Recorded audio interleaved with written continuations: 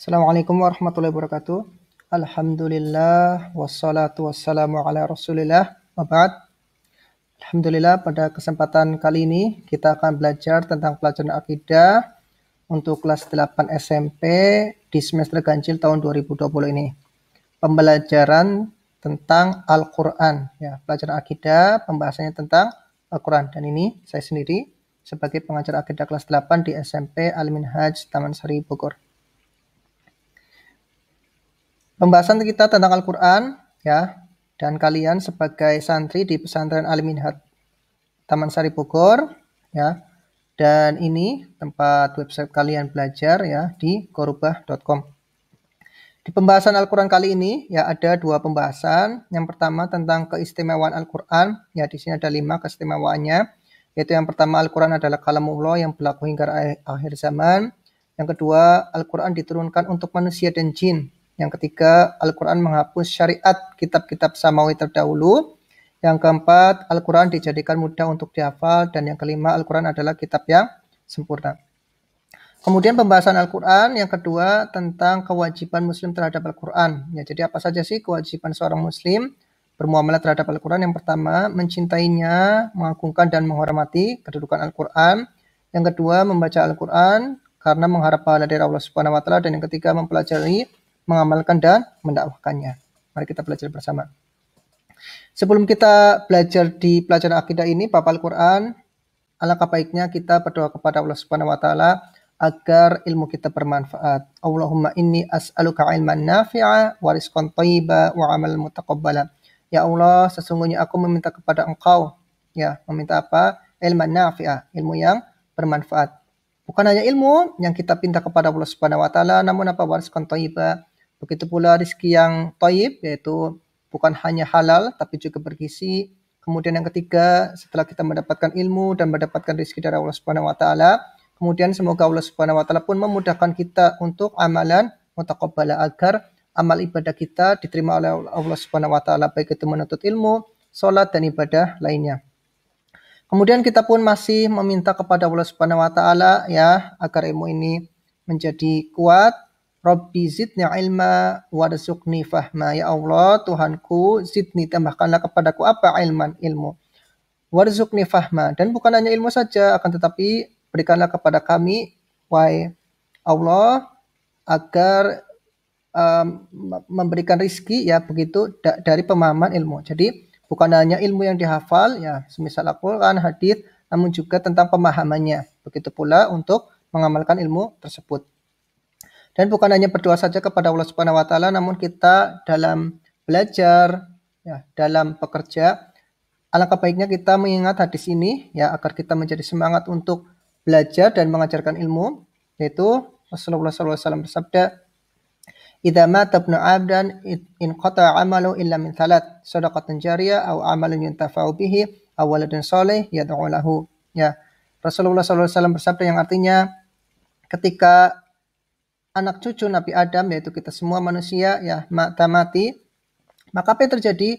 In qata'a 'amaluhu, semua amalannya itu terputus, ya, sholatnya terputus, zakatnya terputus, puasanya terputus, illa min thalah, kecuali 3 hal yang pahalanya terus mengalir walaupun dia telah wafat. Yang pertama, sedekah jariyah, ya, yang dia bersedekah, ya, apakah itu wakaf dan sebagainya.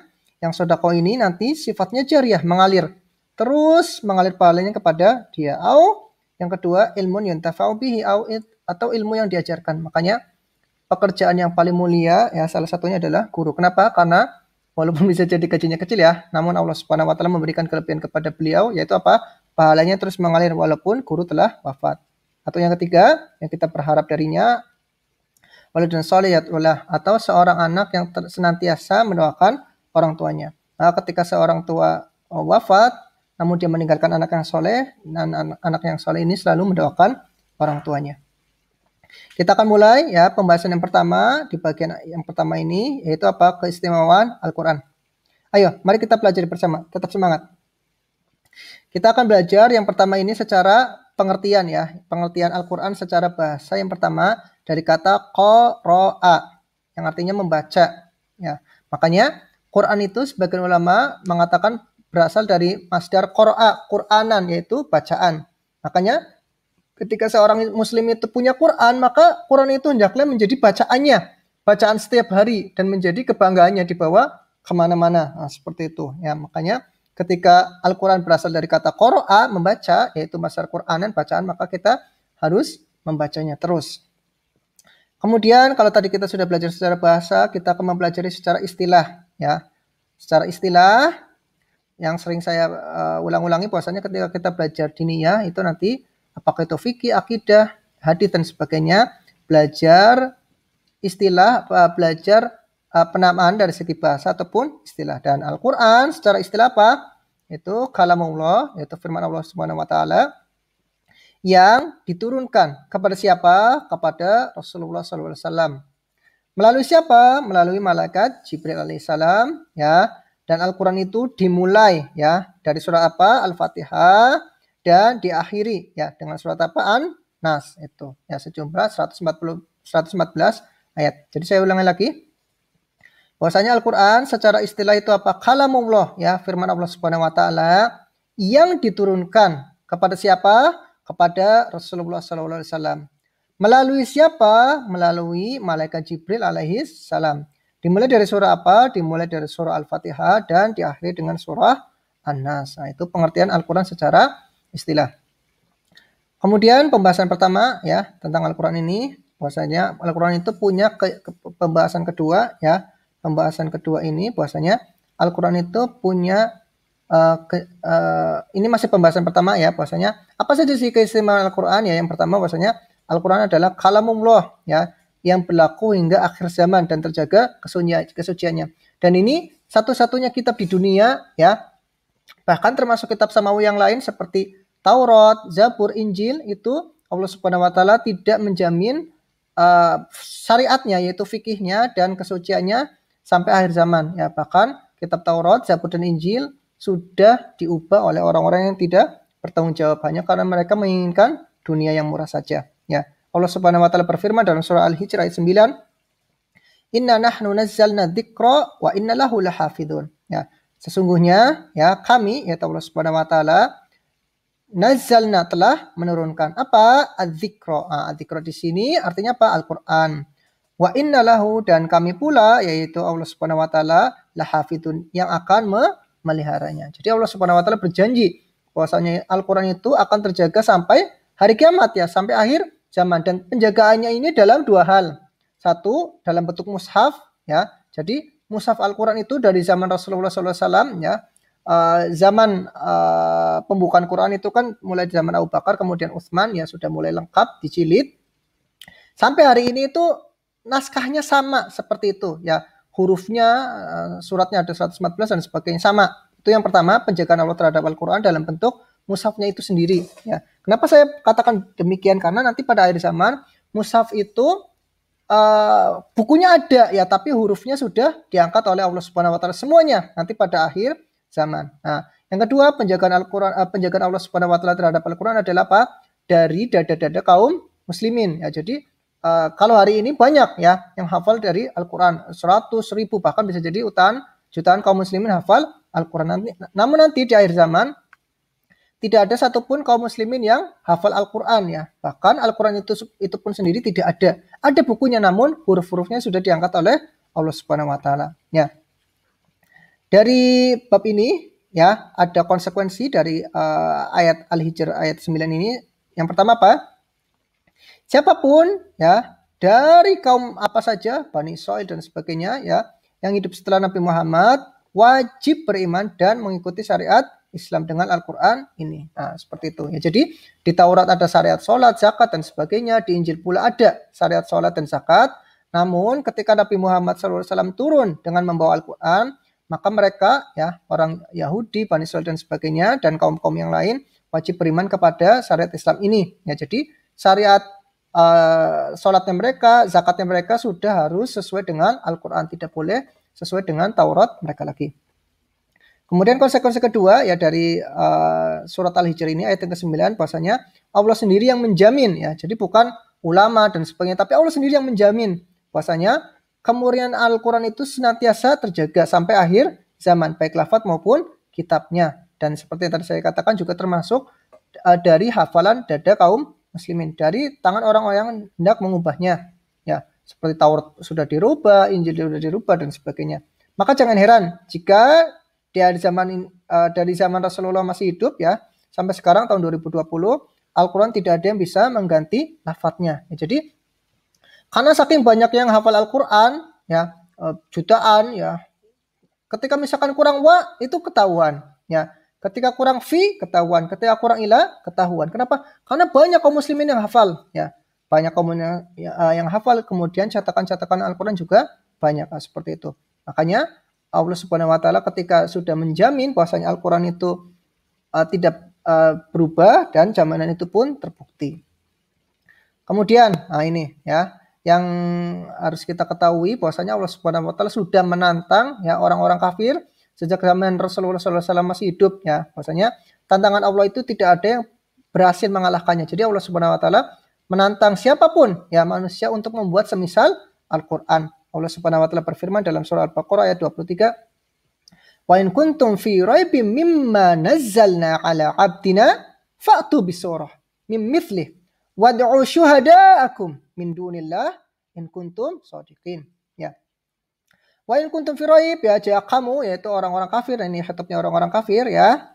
Fi raibin ragu terhadap apa? Mimma nazalna, terhadap apa yang kita turunkan yaitu Al-Qur'an Al-Karim ya. Ala abdina, terhadap hamba kami yaitu Rasulullah SAW ya. Dan ini khususnya dulu khitabnya kepada orang-orang kafir Quraisy dan orang-orang Yahudi Madinah ya. Jadi kalau kamu, wahai orang-orang kafir Quraisy dan orang-orang Yahudi Madinah, ya, ragu terhadap hamba kami, ya, yang membawa Al-Quran, yaitu Muhammad SAW, ya, apa tantangan Allah, ya, fa'tu bisurah, maka buatlah satu surat saja, ya, kita ketahui bersama, bahwasanya misal surat yang pendek-pendek lah, ya, misalkan surat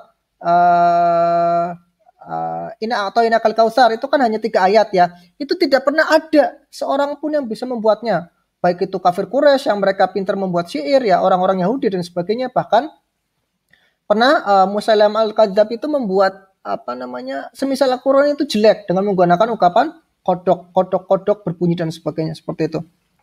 Ya, mimithli yang semisal Al-Qur'an itu. Dan kemudian Allah Subhanahu wa taala pun menantang, wad'u syuhada'akum, panggil ya semua penolong-penolong kamu ya, ahli-ahli sastra, ahli-ahli bahasa, silakan buat yang semisal Al-Quran ya, min dunillah, tapi tidak dibantu Allah, in kuntum shadiqin, jika kamu orang-orang yang benar, wahai orang-orang kafir Quraisy, wahai orang-orang Yahudi Madinah dan orang-orang kafir secara umum ya. Jadi Allah Subhanahu wa taala menantang, fatu bisurah, hanya satu surat saja, yang tadi misalkan surat Al-Kautsar hanya 3 ayat, tidak pernah ya dari zaman Nabi Muhammad SAW hidup sampai zaman sekarang ada seseorang yang mampu membuat Al-Quran walaupun hanya satu surat, walaupun hanya 3 ayat, dan tantangan Allah ini tidak ada yang pernah berhasil mengalahkannya. Kemudian keistimewaan Al-Quran yang kedua apa? Yaitu Al-Quran diturunkan untuk manusia dan jin ya. Jadi Al-Quran itu bukan hanya untuk kaum muslimin, bukan hanya untuk orang Yahudi, Nasoro yang mereka adalah manusia, namun juga dari golongan saudara kita yaitu jin. Allah Subhanahu wa taala berfirman ya dalam Al-Furqan ayat pertama, Tabarakalladzi nazzala al-furqan ala 'abdihi liyakuna lil 'alamina nadhira. Ya, Allah Subhanahu wa taala berfirman yang artinya Maha suci Allah, Tabarakalladzi nazzala, yang telah menurunkan Al-Furqan. Nah, Al-Furqan ini adalah Al-Qur'an ya, tadi di surat Al-Hijr Ad-Dzikr. Di surat Al-Furqan ini Al-Furqan. Jadi nama Al-Qur'an itu banyak. Ada Ad-Dzikr, Al-Furqan dan sebagainya ya. Ala abdihi, kepada hambanya ya. Hambanya ini siapa? Muhammad sallallahu alaihi wasallam. Agar apa sih Allah Subhanahu wa taala menurunkan Al-Qur'an? Lil alamina nadhira, agar menjadi peringatan kepada seluruh alam ya. Alamin di sini seluruh alam itu alam jin, alam manusia dan sebagainya ya. Jadi bukan hanya manusia ya yang mendapatkan keistimewaan Al-Qur'an, namun juga jin ya. Jadi jika ada pertanyaan, apakah jin ada yang muslim? Ada ya, jin ada yang muslim, seperti Allah Subhanahu wa taala kisahkan dalam surah Al-Jin. Kemudian keutamaan yang ketiga tentang Al-Quran adalah Al-Quran menghapus syariat kitab-kitab samawi terdahulu. Nah, seperti itu. Ya, jadi ada kitab Taurat Nabi Musa, ada kitab Injil Nabi Isa alaihissalam, ini sudah dihapus oleh Al-Quran. Seperti itu. Karena Al-Quran dibawa oleh Nabi terakhir, yaitu Muhammad SAW. Ketika Nabi terakhir, maka syariatnya sudah sempurna. Ketika syariatnya sudah sempurna, maka bisa menghapus syariat kitab-kitab terdahulu. Allah Subhanahu wa taala berfirman dalam surat An-Nisa ayat 105, inna anzalna ilaikal kitab bil haqq litahkuma bainan nas. Ya. Kami, yaitu Allah Subhanahu wa taala ya, anzalna, telah menurunkan. Menurunkan apa? Alkitab, Al-Qur'an ya. Jadi yang sering saya katakan bahwasanya penamaan kitab itu sendiri ya, itu pada asalnya dari bahasa Arab, dari Al-Qur'an. Makanya kadang ketika orang-orang Kristen bangga ya menenteng Injil mereka ya di jalan-jalan dan sebagainya, harusnya kaum muslim lebih bangga lagi ya. Injil itu kan tulisannya kitab, Al-Qur'an tulisannya Al-Qur'an, itu harus lebih bangga lagi ya. Kita ketika membawa Al-Qur'an ya. Al-Qur'an itu dibawa dengan apa? Bil haq, dengan kebenaran. Dan Al-Qur'an juga fungsinya untuk apa? Litahkuma, agar engkau yaitu Muhammad SAW mengadili ya bainan nas, di antara manusia semua kaum ya. Kaum muslimin, kaum Yahudi, kaum Nasrani dan sebagainya itu berhukum dengan Al-Qur'an. Nah, seperti itu. Kenapa sih? Karena Al-Qur'an adalah kitab yang sudah bisa menghapus kitab-kitab yang lain seperti itu. Ya, kitab Nabi Musa Taurat, kitab Nabi Daud Zabur, kitab Nabi Isa Injil dan semuanya ini di kitab-kitab ini ada syariat sholat, zakat dan sebagainya, namun telah dihapus oleh syariat Al-Qur'an. Ya. Nah, syariat terdahulu ada sholat, puasa ya. Secara namanya sama ya, namun Islam telah menyempurnakan semua syariat tersebut. Nah, tadi di cover slide ini ya, itu kan ada cover anak-anak yang membawa kayu-kayu ini ya. Nah, kayu-kayu ini kita akan baca, kita akan lihat videonya ya. Itu apa? Kita akan lihat. Dan ini berada di negara apa ya? Coba kita akan lihat. Ini, Masya Allah. Nah, ini syekhnya ya, gurunya yang sudah hafal Al-Qur'an. Nah, ini anak-anaknya nih. Oh, Masya Allah ya. Ini anak-anaknya itu tuh muda-muda ya. Tuh ada usia mungkin kelas 1, kelas 2 ya, Masya Allah ya.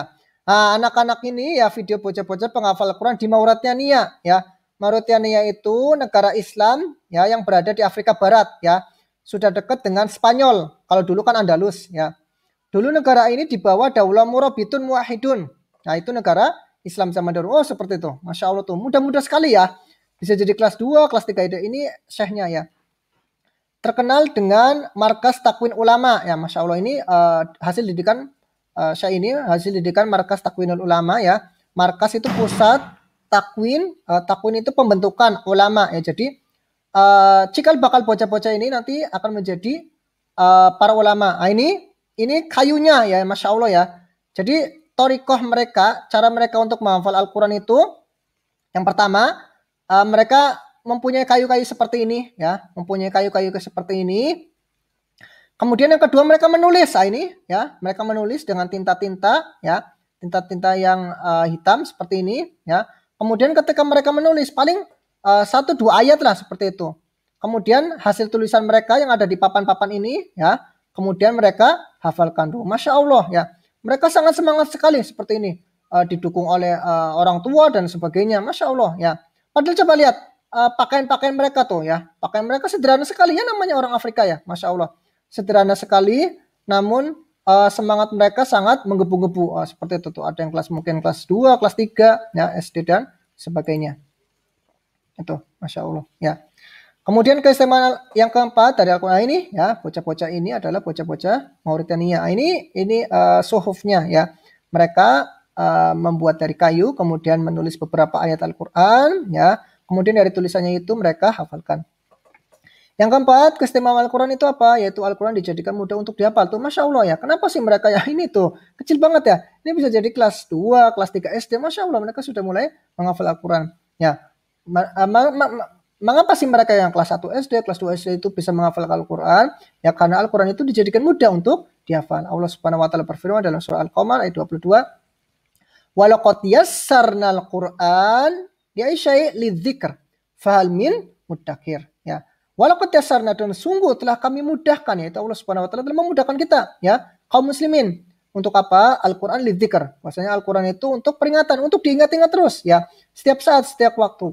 Fa'il min muddakir ya, ketika Al-Quran itu mudah, karena Allah Subhanahu wa taala mudahkan, fa'il min muddakir ya, maka adakah orang yang mau mengambil pelajaran ini? Yaitu bahwasanya Al-Quran itu mudah tuh, Masya Allah ya. Jadi gambaran itu sebagai ya wasiat saya pribadi lah, agar saya senantiasa menghafal Al-Quran terus ya. Jadi yang kelas 2 SD, kelas 3 SD. Kenapa sih mereka bisa hafal Al-Quran ya?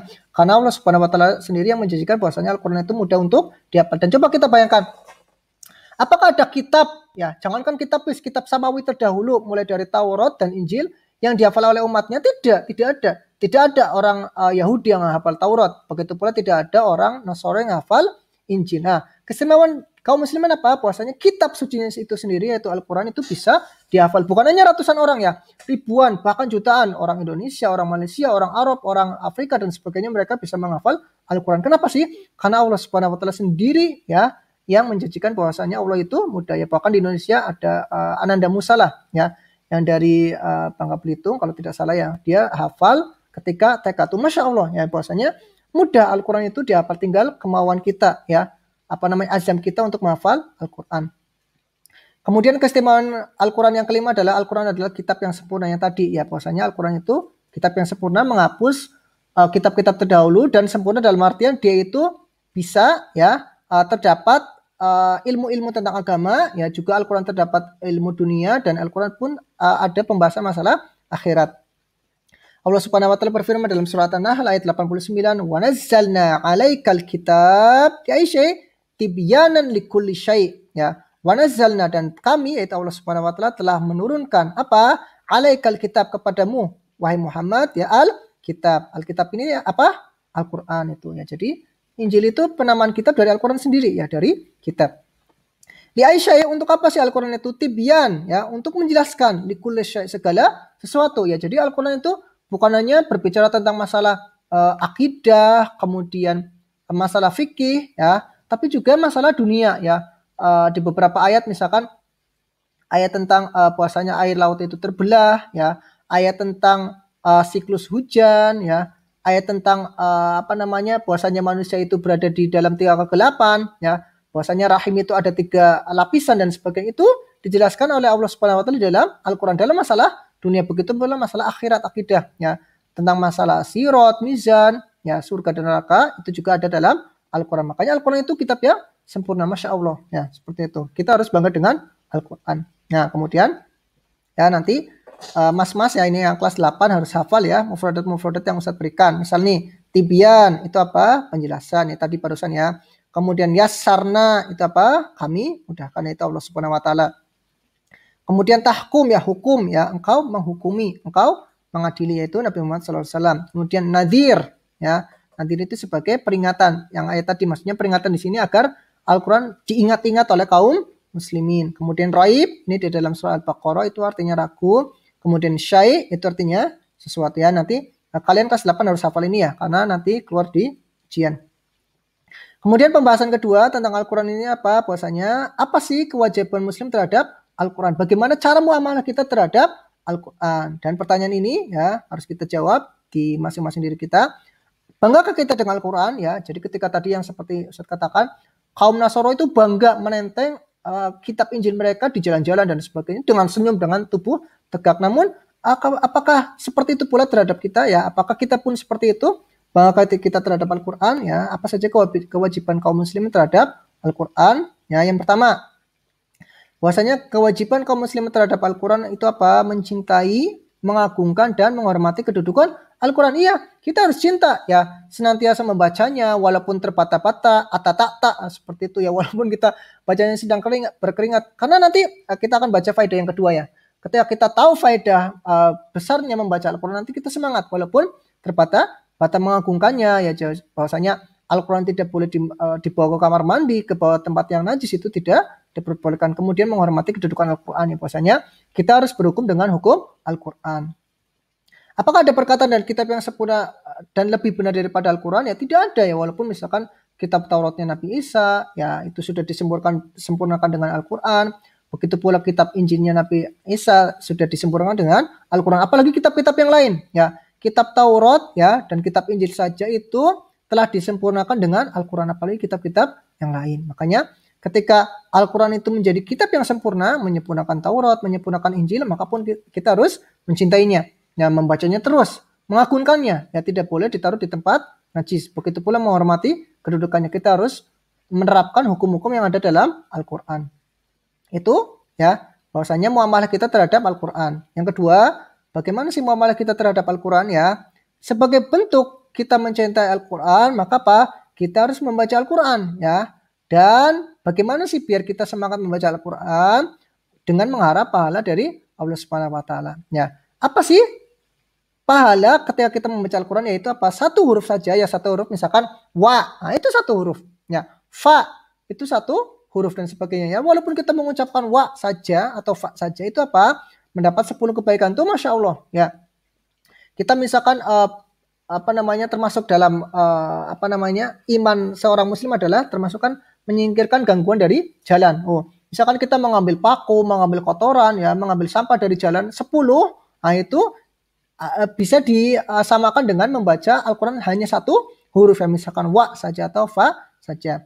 Ini berdasarkan hadis yang Rasulullah SAW sabdakan, man qara'a harfan min kitabillah falahu bihi hasanah wal hasanatu bi asyri amsalihha. La aqul alif lam min harf walakin alif harf walamun harf wa mimun harf. Ya, apa sih yang Rasulullah SAW sabdakan tentang pahala Al-Quran ini?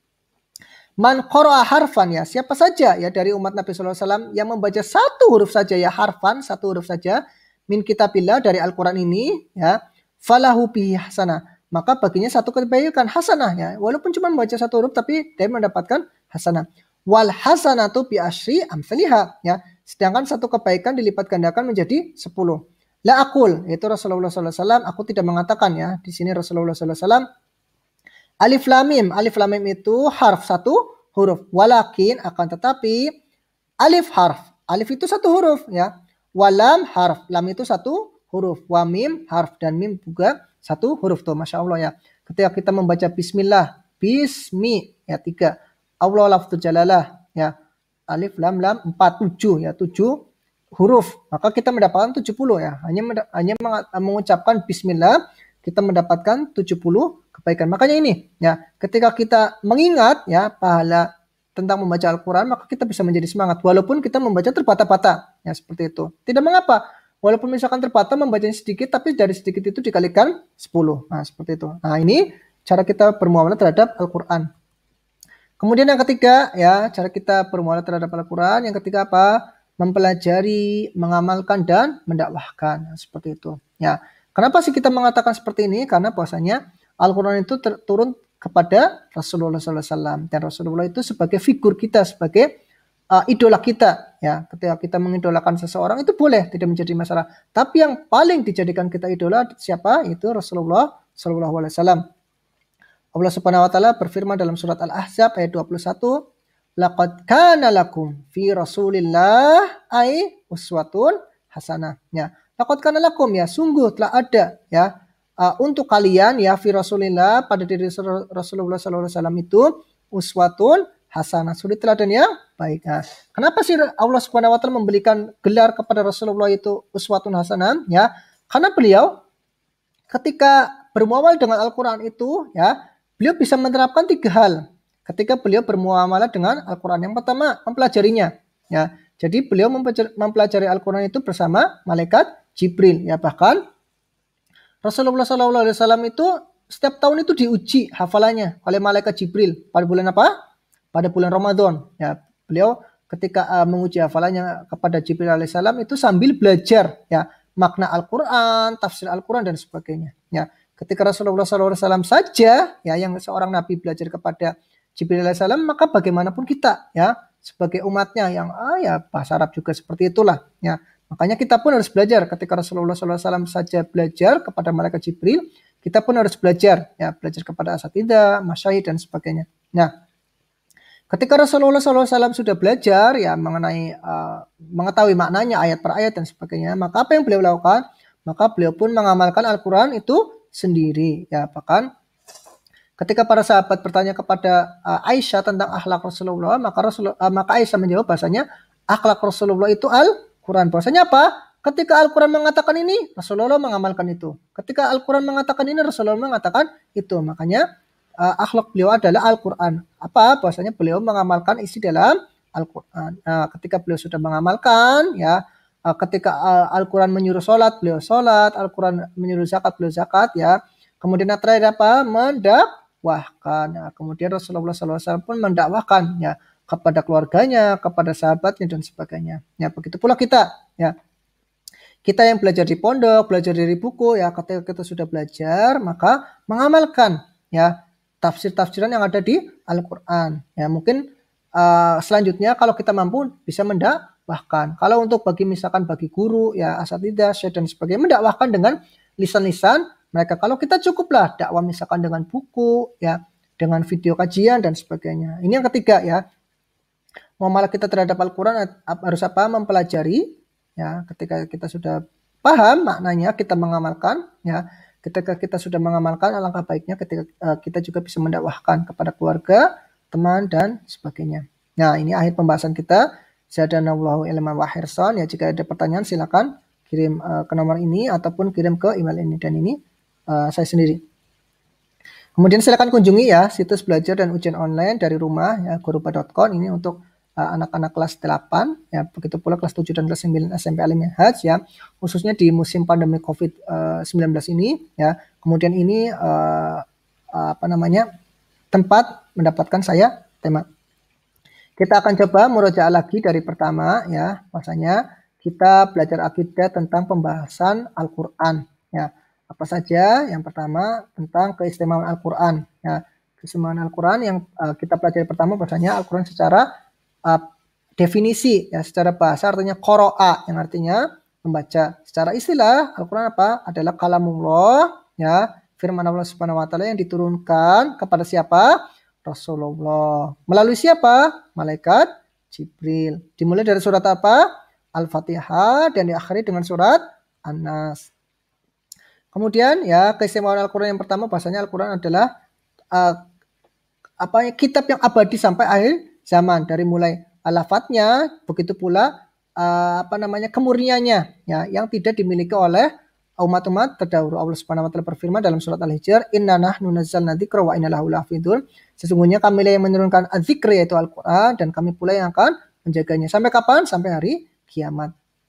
Kemudian ini tantangan Allah ya, bahwasanya Allah Subhanahu wa taala sudah menantang manusia ya dari zaman Rasulullah masih hidup sampai zaman sekarang tahun 2020. Apa tantangan yang Allah berikan kepada manusia? Fa'tu bisurah ya.